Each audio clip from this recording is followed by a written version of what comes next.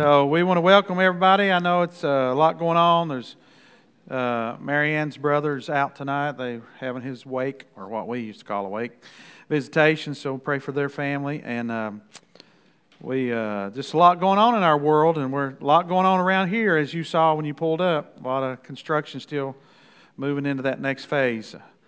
And we've got an air conditioner out over there. We have an air conditioner out over here. So they're about 27 years old, though, so we're getting the last little bit out of them that we can.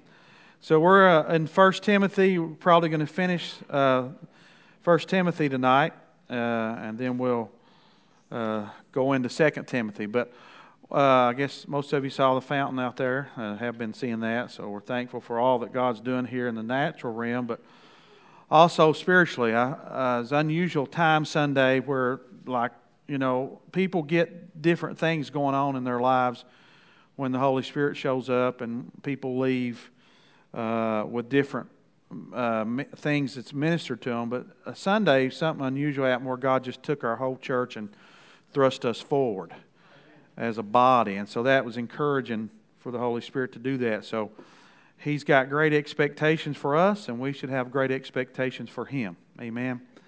So there's a lot for us to be thankful for. Let's look at let's pray.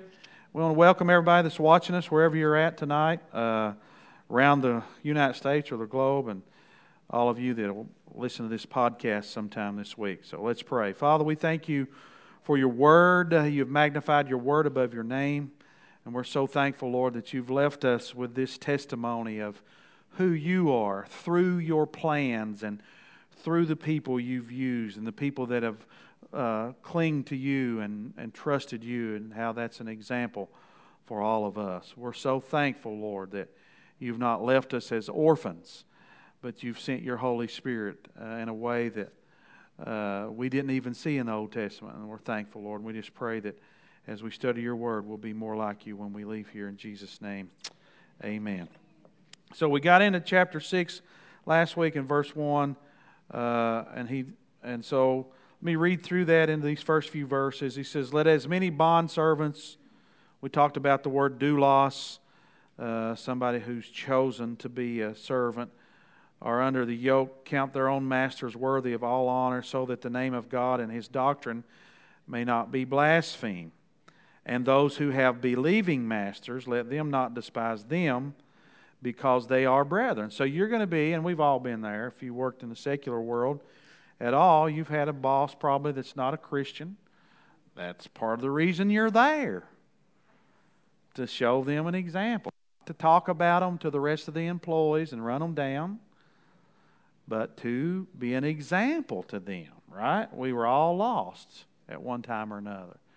When we're lost, we're blind. We have to remember that as Christians now, that people who are lost are blind spiritually. So think about that in the natural. Think about how difficult it would be to get someone who's blind to see what you're talking about in the natural. All right? Then try to transfer that to the spiritual realm and try to remember that sometimes you're going to have a boss that's blind spiritually. You may be blessed to have somebody who loves the Lord, that's got the authority over you, and they should conduct themselves differently. They are brethren, he says, those who are believers, serve them, because those who are benefited are believers and beloved. Teach and exhort these things. So basically God's telling us, as He does in Romans 13, that He establishes authority, right? And that's why we have to pray for our presidents and those in authority. Paul admonishes us to do that, because that authority is given by God, right? And I know sometimes if it's somebody that's against our position, it's hard to pray for them, but that's really the game changer. If somebody really gets born again, that's a game changer. In any given situation, whether it's at work, in government, or even in churches, if the preacher gets saved, I mean, that'd be good for the church, right? We've all heard testimonies, right, of people who've been going to church for 30 years and then finally get saved, Been in the choir for 30 years. We've heard of leaders, whatever, and finally conviction hits them. So it's always a good thing if somebody in the church is saved. So he's just encouraging believers to handle this in the right way. And he tells us, he says, so the name of God and his doctrine may not be blasphemed. And then believers are benefited by us just living our Christian life and understanding that God's really in charge. That helps me in any given situation. If you feel like your world's getting rocked around and trouble's coming, the first thing I do is check with God and make sure there's nothing between Him and I. But then understand that He's in control. I mean, I really am convinced God's in control, even when it looks like He's not. And if you look at the world with your natural man, you can get discouraged and think, what has happened to this world? But Jesus told us it's going to be like this. Now, the next things I want to spend a little time in so we can get a clear understanding of what Paul's saying. It says, if anyone teaches otherwise and does not consent to wholesome words, even the words of our Lord Jesus Christ. So he's coming on the heels of what he just said, and then he expands that to all the teachings of Christ and to the doctrine which accords with godliness. He said, if people don't do this, they're proud, right? Knowing nothing. In other words, if you abandon the truth, which is the teachings of Jesus and actually Jesus Himself, if you and I abandon what He says, we don't know anything. Because what if you've got all the knowledge in some area in this life, but you don't have the knowledge of the Lord? You don't know anything, really. Not anything that has eternal value. And so, Watchman Nee talks about how that if we don't touch people with the life of the Holy Spirit and the Word of God, we're not really touching anything in them that's important. We can touch their soulish man, or we could touch their natural man by our stories. And sometimes stories are applicable if they line up with the Word. Sometimes we can give examples. But a lot of people have become storytellers only. And they don't use God's Word skillfully. And they're just touching people's soulish realm. They're not getting into the Spirit. The only thing that can make deposits in the spirits of others is the Word of God, of course, and the Holy Spirit. It's not you and I, how clever we are, that touches a man's spirit. And he goes on to say that, Watchman Nee says, if you don't use God's Word when you're reaching out to others, if you're only giving them your opinions or your soulish ideas, you're never touching their spirit. Because only the Word of God can divide the soul from the spirit, according to what the Lord teaches us in Hebrews. So, people may want your opinion, but if I give an opinion, I try to make it clear that that's what I'm doing. I'm giving, even from this pulpit, you'll hear me say to you all from time to time, everybody says what the preacher thinks, right? I have ideas just because I've studied so long, but you can ask my wife, usually my ideas aren't good for me or anybody else. But if you use the Word of God, then you're impacting internal things, and that's what we should do.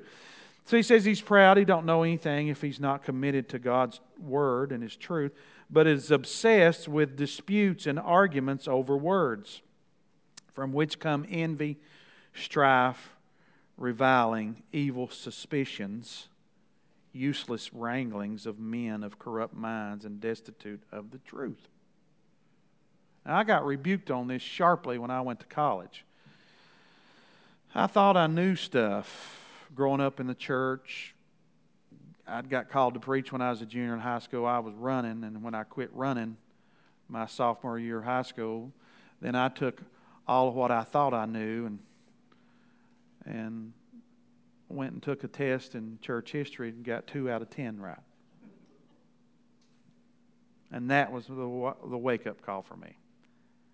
I knew what everybody else knew growing up in church, but I hadn't studied to show myself approved, and that's when life changed.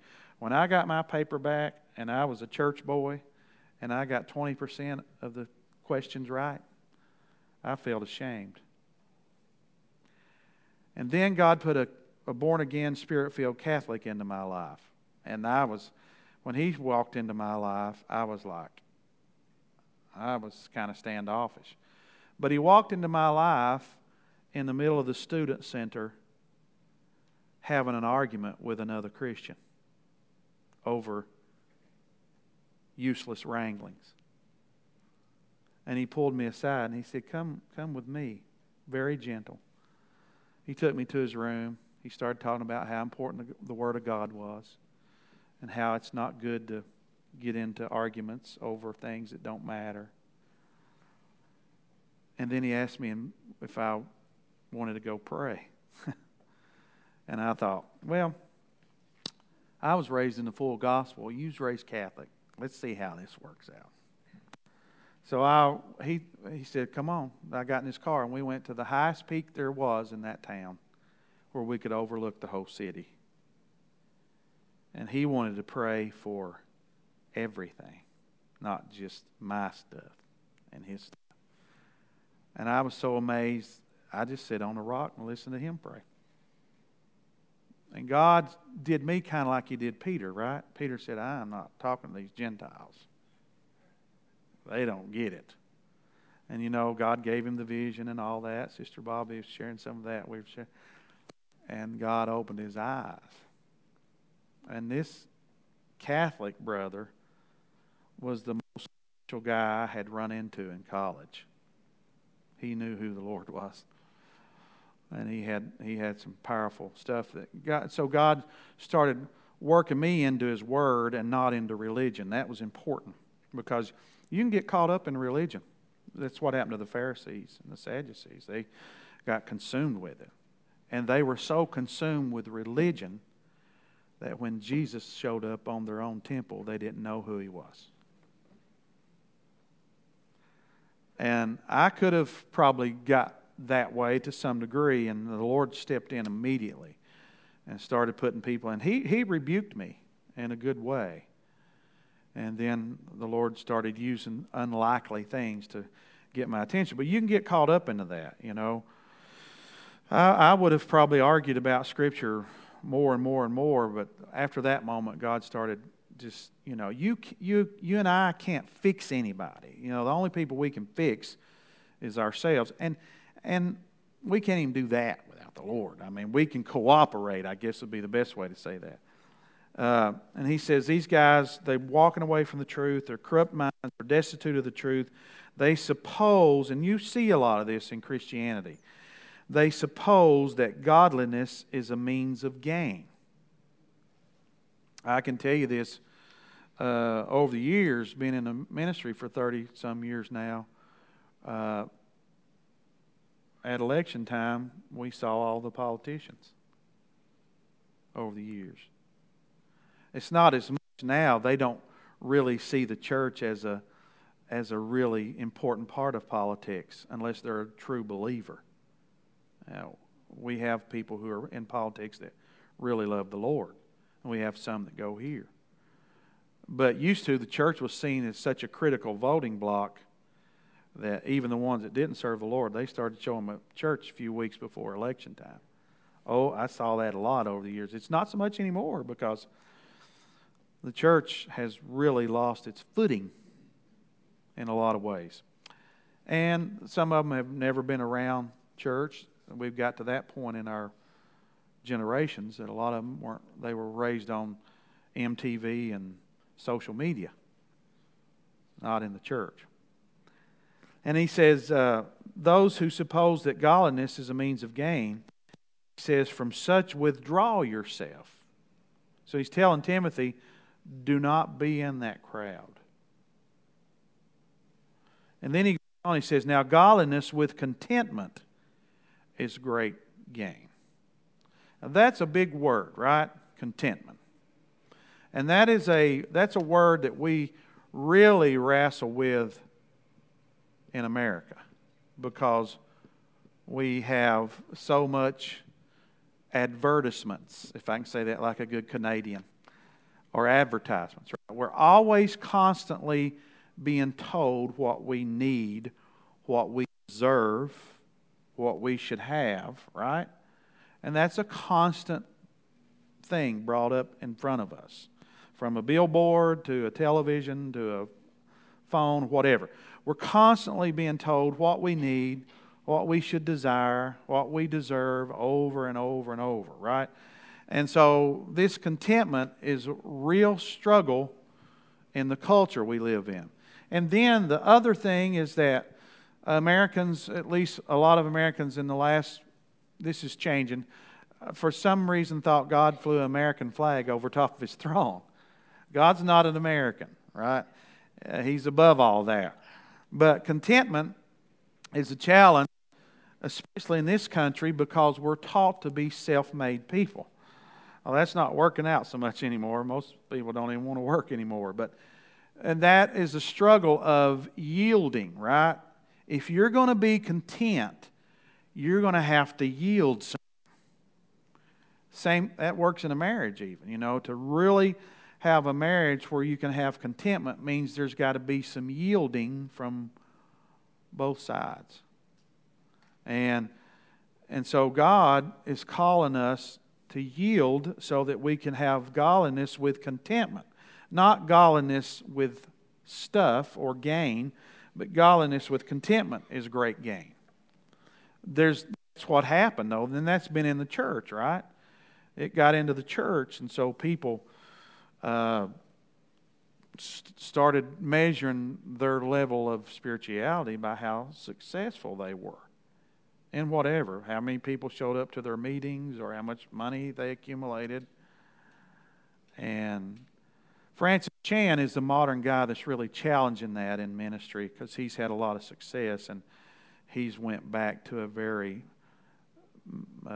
subdued life, simple life would be the way to say that. And he uses the money he's gained through books and things to like build hospitals and stuff. There's not much talked about this, but he's took on a whole different perspective.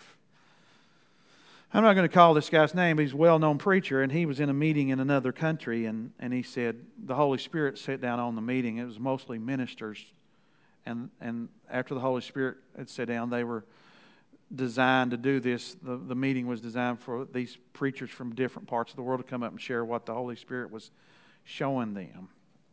And he didn't want to go because he said by the time the Holy Spirit was through with me, I was on my face weeping in a puddle of tears. And so they invited him to come to the podium and share what God had showed him. And he said he didn't really want to go, but he went up and he said, God told me I was a prostitute. He said, I give you my stuff and your desire is to make money from it and act like it's your stuff. And he said, I was so broken, but he said, I shared with him what God told me.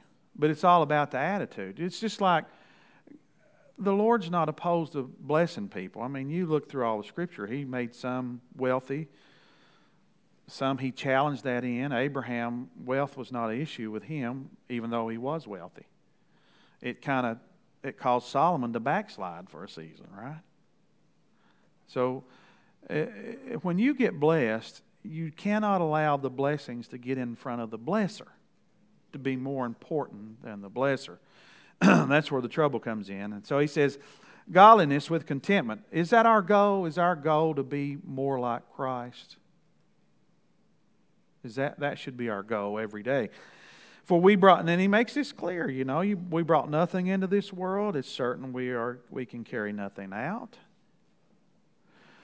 You and I should live a life, and here's how we can stay above thinking that gain is the measure for success. How do we stay above that? By not having anything in your life that God can't put His hand on. So if God says, hey, I want you to cash that IRA out and give it to this, what would you tell Him? What if God says, I want you to give your car away to this? What would you tell Him? He didn't go after the rich young ruler because he was rich. Lydia was rich in the New Testament. Peter was probably wealthy. He had his own business. He didn't go after the rich young ruler because he's rich. He went after him because he knew that was the thing that would get between him and his discipleship. So we cannot measure our success. You cannot even measure your success in numbers. First church I pastored, I took down the number board. You all been in churches where we had the number board, right? To boast of how many. But I didn't really want it up anyway because we grew from 26 to 12 the first week. Because not everybody was happy with the new sheriff in town. So I didn't. But if you measure success by numbers, then Jeremiah was a failure. Nobody listened to Jeremiah. He got through in the well. But we don't measure success that way as Christians. We measure success by obedience. If we're being obedient to the Father. Whatever He's asked us to do. He may never ask us to lay our head on the chopping block like He did the Apostle Paul. Or to be crucified like Peter, whom they say was crucified upside down. Or to be filleted like they believe Thomas was. He may never ask that of us. But He may ask us to get out of bed a little earlier. He may ask us to spend a little time in the Word more. He may ask us to give something monetarily that we hadn't planned to do. Because it's all His, right? Everything we have is His. And then He says, you didn't bring nothing into this world, and certainly you're not taking nothing out. That's a sobering reminder, isn't it? And I just use this, if you've got season tickets to Rupp Arena, do you think they're going to care when you pass away? They're not going to care, because what they're going to do is they're going to jack those tickets up and sell them to somebody else. They don't. The world will carry on, right? And so we don't get to take them with us. And I think there's people in this state that actually think God's for UK too. I mean, we're so deranged with earthly things. And I played basketball all the way through college. I understand how people get into that. But it bothers me to see how that's kind of like a god in this state to some people. So keep everything in balance, right? He says, and having food and clothing, he said, with these we shall be content. Would we? Would we be content? Just food for thought. But those who desire to be rich, now there's the key, right? He made Abraham rich. He made David rich. People in the Bible, God blessed. He's faithful over a few things. He'll make you ruler over many. Those are biblical principles. You can grow. If somebody, this is just even in the natural, if somebody plants 2 rows of corn and somebody else plants 40 rows of corn, who's going to get more corn? Right? I understand seed and harvest has been misrepresented, and it's been as a means of gain for some people, but it's still real. Planting and harvesting is a real concept. I mean, whoever plants more is going to receive more. So sowing and reaping is biblical. It's even biblical in the negative sense, right? If you sow to the flesh, you're going to reap to the flesh. I mean, sowing and reaping is a universal principle that God established, right? But we shouldn't use it as a hook. You know, I heard a story of a guy who was very wealthy in the ministry, and he drove a ragged car when he went to preach so people would feel sorry for him. It's kind of like Ananias and Sapphira almost. False pretense, right? So they would think he needed more money. Sad, but that's true. So God can bless us, but we're going to have to be faithful over a little, and then we'll see Him bless us with more. And we got to be willing to let go of what He's asked us to let go of. Maybe it's love.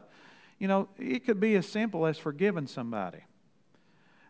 In fact, I would say that unforgiveness will stop your spiritual life quicker than anything. Stop it dead in its tracks. So, and sometimes we hold unforgiveness with things that people don't even know, you know, that they don't know that they've hurt our feelings, or or maybe, and sometimes people hold unforgiveness for people that have already passed on, and that person, and I shared this a couple of weeks ago, but that's when Sister Mary runs the orphanage. They said that she was the best counselor in the United States because she stayed with those children, and many of them were sexually abused by their own family members. Some of them were farmed out. You can know what I'm saying by that. And abused horribly. And she would take them and help them and work with them till they forgave those people.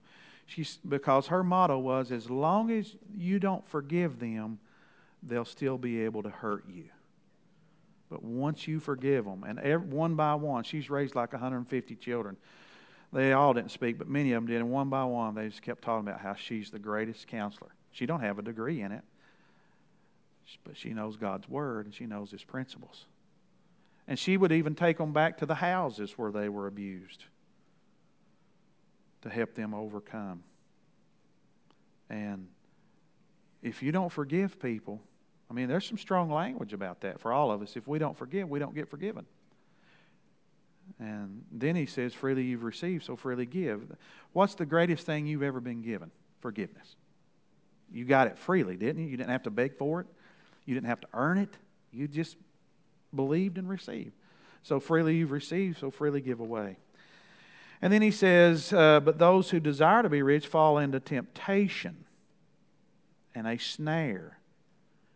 So that's the desire, right? He's going to come on and say something that we've all know has been misread or interpreted in just a moment. He says, those who desire to be rich. God could bless you and make you wealthy, I mean, if that's His plan. But the desire, if you desire that, it will bring what He's getting ready to say. He said, those who desire to be rich will fall into temptation and a snare, and into many foolish and harmful lusts which drown men in destruction and perdition. For the love of money, not money, money's amoral, right? It's just a means of transaction. But the love of money is the root of all kinds of evil. I say you give a country boy $1,000 and he feels like a guy on Wall Street with $1 million. He has to get him a wallet, it's got a chain on it and everything, you know. You remember those wallets with chains on? Now, those people really must have had the money, you know. If you have to chain your money up, you must have. Now, he says, for the love of money is the root of all kinds of evil, for which some have strayed from the faith, seeking it, right? And this is typical of what I've drawn here 1,000 times, right? Stick man's in the path. He's been born again, and he's on his way toward God, right? And then out here's this deal, right? That's a distraction. And he has to make a decision of whether he's going to yield to that temptation. And that deal don't seem too bad, doesn't seem like it's sinful, but you got to be careful and make sure it's not a setup, right? Because here's the way God works. He takes stick man, brings him into the path. As you see, the way is straight and narrow. The Greek word stenos, it's narrowing. Why? Because we must decrease. That's how it would read in the Greek. The way you're walking is narrowing because you're being less of you and more of God, right? So Stickman's on his journey. His discipleship's a journey. And what God says, I've got appointed things to bring into your life at the right place at the right time. Whether it's relational, wealth, whatever it is. Where we get in trouble is when we leave the path to pursue these things that may very well be God's plan for our life. It's just the wrong season. And that's one of the things that I've really feel like the Lord's taught me over the years dealing with people is that life comes in seasons. And if you're always wanting a different season, you're going to miss what God's doing right now in this season. And boy, as you get older, they come, man. They're fast. And you can get stuck in a season. The reason the children of Israel took so long to get the promised land, personally, they were struggling with the belief and stubbornness and sin. But it was easy for God to get them out of Egypt. He just did a little this and a little that and then drowned Pharaoh and his army in the sea. But the problem was getting Egypt out of them. See, that was what was wrong with Lot's wife, right? Her body left Sodom, but her heart was still down there. So that's why she disobeyed and was turned into a pillar of salt. So your journey is not about you getting God fixed right in your life. It's about Him getting all this stuff out of us. And so He don't consume us all at once. That's why when you read about the Promised Land, He said, I'm going to move the people out little by little, so you don't get in the land and get overwhelmed with it. That's how God worked. And that's how our discipleship. So God gives us a little light, then He gives us some more light, and then He gives us some more light, and then He gives us some more light. Because if He gave us all this light all at once, it would overwhelm us. And so He just takes us through stages to where we're being conformed into His image. When God started teaching me this, I was listening to a series from Bob Mumford on walking in the light. And I had been to visit the hospitals in Knoxville, Tennessee, when I was in that area. And I plugged that in. Let's tell you how long ago it was. This is a cassette tape.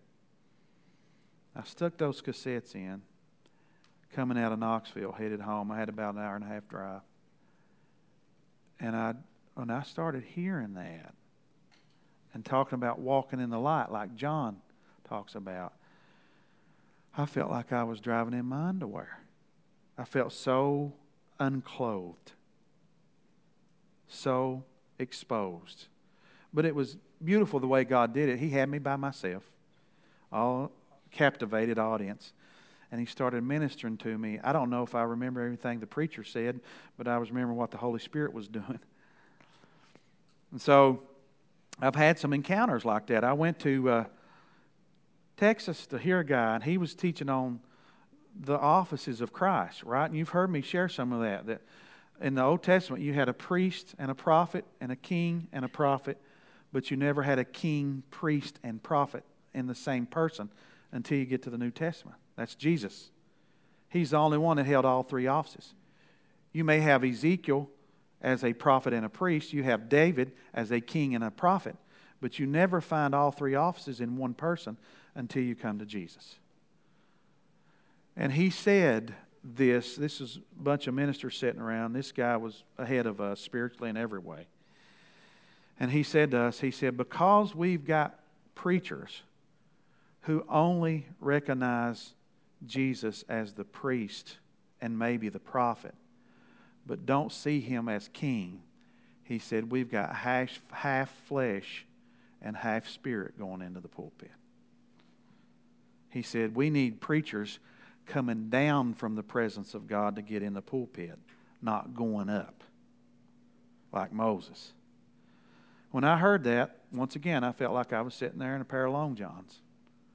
I thought, oh my Lord, how have I missed that? See, we love the priest because he fixes our boo-boos, right? The high priest is there to heal us, to receive our offerings, to grant us forgiveness. We love that. Everybody wants that. Prophet, we like him as long as he's telling us something good. You know, was it Ahab said, don't get Micaiah. He tells me something bad all the time. And then the king, though. Now, I want you to think about this. The king enforces the law, the word. The king is responsible for the peace and the safety of the city. And because the church at large has not recognized Jesus as king, only the priest and maybe the prophet, we have forfeited our peace and safety.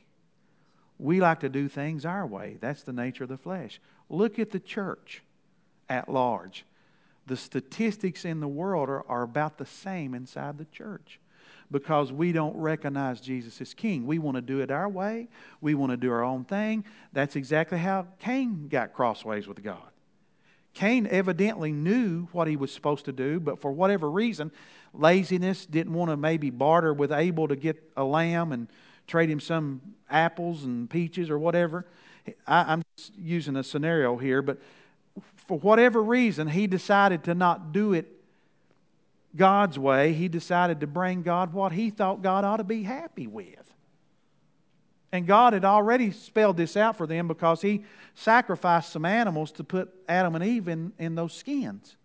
So sacrificing was before the law, right? A lot of things that we say law, like tithing was before the law. Abraham was doing it. And the Bible says his children were blessed because they were yet in his loins when he was tithing. You're setting your whole family up to succeed by honoring God. The ones coming after you. And so Cain does his own thing. And that's such a lackadaisical attitude, right? Well, here's what I do, God. Well, he should have bartered or whatever it took to get a lamb from Abel because he was the keeper of the sheep, but he didn't want to fool with that. And the Lord basically said, if you do good, you'll be rewarded for it. But if you don't, sin's at the door to pounce on you and consume you. And so he knows better than to get mad at God, right? What are you going to do? Overthrow God? No. He gets mad at Abel, who Abel didn't have a thing to do with it, and slays him. But that's how sin works. That's what happened with Esau. He sold his birthright because he placed no value on spiritual things. The natural moment, see, and that's what we got to guard against. In that natural moment, the flesh wants to push you and I around and say, who cares about the birthright? I just need something to eat. But he said he's about to die, I think. He'd just been hunting a day. He could have went without food for several days. But that's the nature of the flesh, right? It just pushes us around and wants to have its own way. And we got to guard against that. So then he says, for the love of money is root of all evil, for which they've strayed from the faith in their greediness and pierced themselves through with many sorrows. Now, I want to go through some words. Go back to verse 5. In verse 5, he says,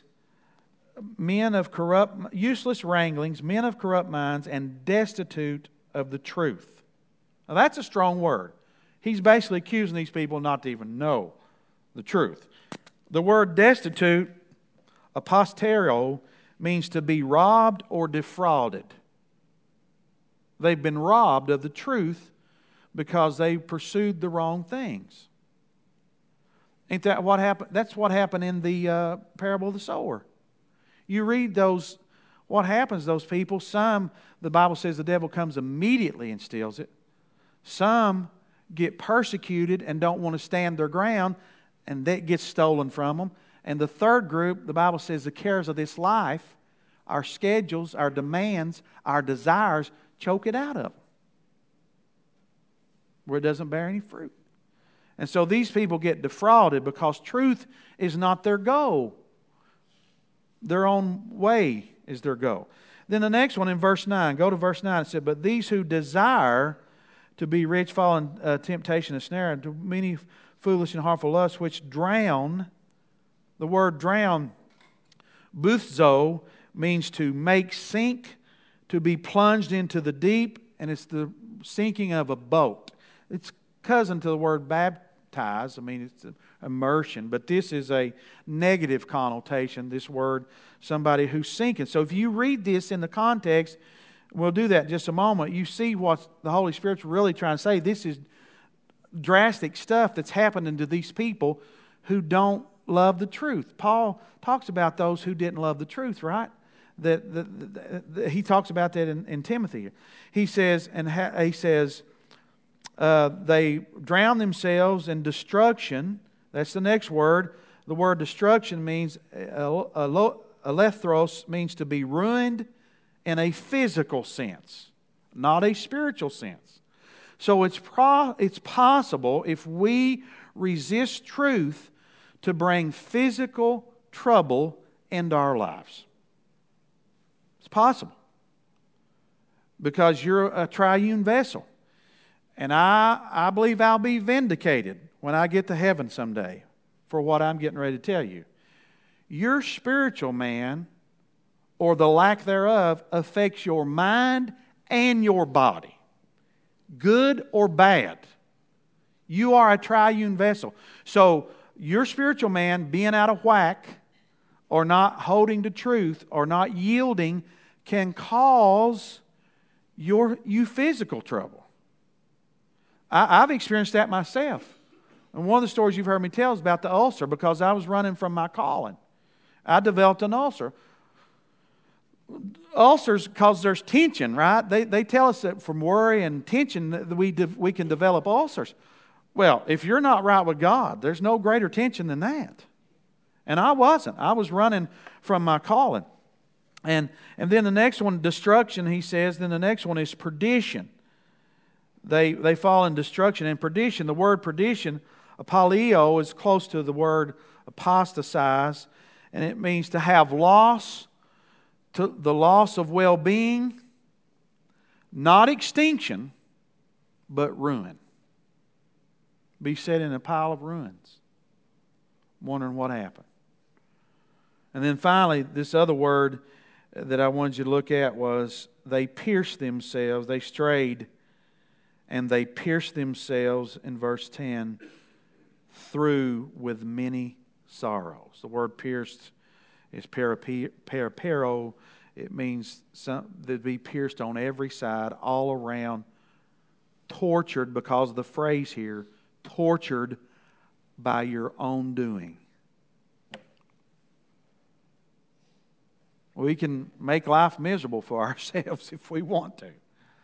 And just simply neglecting God's truth and shine away maybe from something He's challenged you in your life to where you don't yield. And so then he says, but you, O man of God, flee these things and pursue righteousness, godliness, faith, love, patience, and gentleness. Righteousness, godliness, faith, love, patience, and gentleness. Those are the things we should pursue. And that's basically what Jesus said in Matthew 6:33. Seek ye first the kingdom, and all these other things will be added unto you. And everybody can probably testify to this. Since you've been a believer, the devil gets your eyes off on something out here, and you get distracted with it.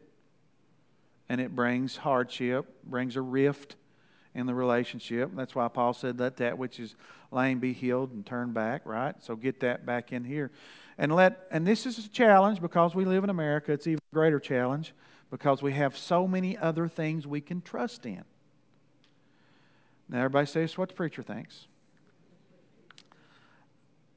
Based on that prophecy we got in 2020 and what I've learned in the Scripture, it's very possible we could see a lot of our systems collapse. But that could be God doing that to get people's attention. Don't you want to see your loved ones saved? We've all got people that are lost, and most of them may not be doing stupid stuff. Some of them probably are, but they're just running with the world. They're doing what Paul's warning Timothy against. And their life's good, so they don't see a need for a Savior. They don't see a need for a king for the peace and safety. They're their own king, right? And that's the deception of sin. And so it's hard to get in a spot, and I'm still learning this myself, to just walk toward Him and let Him bring things in as they're in His season, in His moment. God, you don't give a 3-year-old a shotgun, right? You wait till he's 4. You get him a shotgun at the moment that he can deal with it and handle it if he wants to hunt squirrels or whatever. We're parents and we're limited and flawed, but we try to make good decisions, right? Well, God's not limited and He's not flawed. And if He's withholding something, there's a reason why He's doing that. Check it out. Go talk. I take inventory regularly between me and God. I'm an inventory taker. If there's trouble, I go talk to God and say, God, is there something between you and I? Am I doing something you don't approve of? Am I letting something go I should have embraced and should be active in? If I can clear that up, or if it's not any of those, then I can start learning how to maneuver through the battle. Sometimes God's trying to get our attention. Sometimes He's using us to show His glory. They came along once and said, who sinned? This guy's blind. Somebody had to sin. Jesus said, nobody's sinned, but for the glory of God. That guy was set up for Jesus to heal. And most of you have heard me say this. They said They were so astonished with that miracle, and who knows how many of them embraced Jesus after that, because they said, never since the foundation of the world had somebody who'd been born blind had their eyes open. Some were blinded and got healed later, but this was astonishing to the group.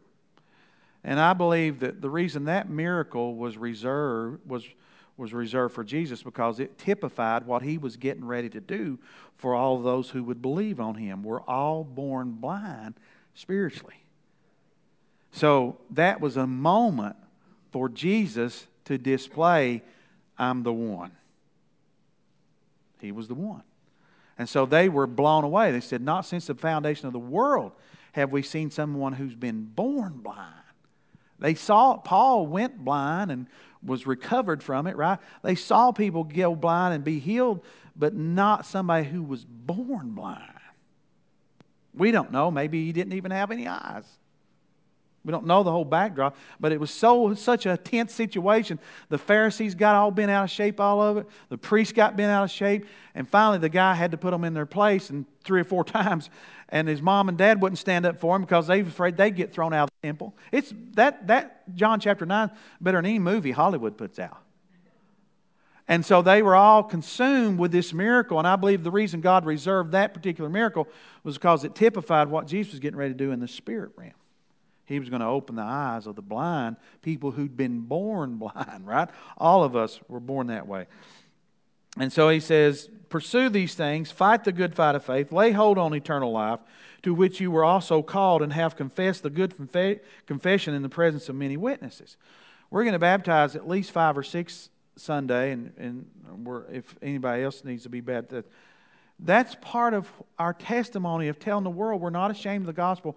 We are followers. We're in, man. We're all in. Jesus does the work inside of our hearts, and we follow up with that to let the world know, because we're not ashamed of Him. We're not ashamed of the gospel. But you, he says, you keep this line. He said, hold this confession in the presence of many witnesses. I urge you in the sight of God, who gives life to all things. Who does that? God. And before Christ Jesus, who witnessed the good confession before Pontius Pilate, that you keep this commandment without spot, blameless, until the Lord Jesus Christ appearing. Don't you be backing up, Timothy. Which He will manifest in His own time. He who is blessed and the only potentate, the King of kings, the Lord of lords, who alone has immortality, dwelling in an unapproachable light, whom no man has seen or can see, to whom be honor and everlasting power. Amen. Keep your focus on Jesus, he says. Love Him like a husband. Love Him like a brother. Know that He's the greatest thing in your life. He is the greatest husband in the universe. And then he says, command those who are rich. He comes back to this. Command those who are rich in this present age not to be haughty, nor to trust in uncertain riches, but in the living God. We saw that in 1929. If you read about it like I did, how people, their whole life was wrapped up in how much wealth they had. And they jumped out of windows, committed suicide, all kinds of things because the stock market collapsed. And that's happened since too, people who are wrapped up. I heard a story about a man, I think I shared this in one of the sermons, who had a plot out in California when the gold rush hit years. And he had mined and never really hit it. And he left. He was a wealthy man. Had the guy who was a janitor somewhere local there, bought all the equipment and stuff for pennies on the dollar, started mining again, and he was just a few feet from the largest gold seam in California. And the guy heard about it and committed suicide. The guy who had the seam originally. It bothered him that bad because his whole life was wrapped up. And I guess he forgot, or maybe had never read, you didn't bring nothing in this world, and you ain't taking nothing out when you leave. So he keeps coming back. He said, don't trust in things, uncertain riches, but in the living God who gives us richly all things to enjoy. You and I don't even own tomorrow. So make sure you live the way you're supposed to today and do what God's asked you to do today. Let them do good that they be, he says, let them do good that they be rich in good works, ready to give, willing to share, storing up for themselves a good foundation for time to come, that they may lay hold on eternal life. So, he said it's easier for a camel to go through an eye of a needle than for a rich man to enter into heaven. Now, it's not impossible. He didn't say it was impossible. It's difficult. And in the Aramaic, there's a curlicue that can be on that word to tell you whether he's talking about a camel's hair or an actual camel. Everything I've read and studied deeper, he's probably talking about a camel's hair in Aramaic, because it was difficult and it's stiff and rough, coarse, to get a camel's hair through a needle. They sewed with those things back then, but it wasn't impossible. And then there's some reports that he was talking about the sheep gate, that a camel could actually go through a sheep gate, that he had to get on his knees, he had to relieve himself of his burden, and he had to get help from behind for a camel to get. All those things are propositions. So Jesus is not saying it's impossible for a rich man to get into heaven. He said it's a hard thing. And both of those are good things to think about. And whether it's either or both, I can't clearly distinguish, because there's not enough information. But it's not impossible. And a rich man, the reason it's hard is because he can trust in so many other things. And that's the challenge for him, is to not trust in those things. And that's basically what he says here. Don't trust in uncertain riches. Be ready to give. Be ready to do good works. Be ready to share. And they said that way you'll be storing up things for eternal life.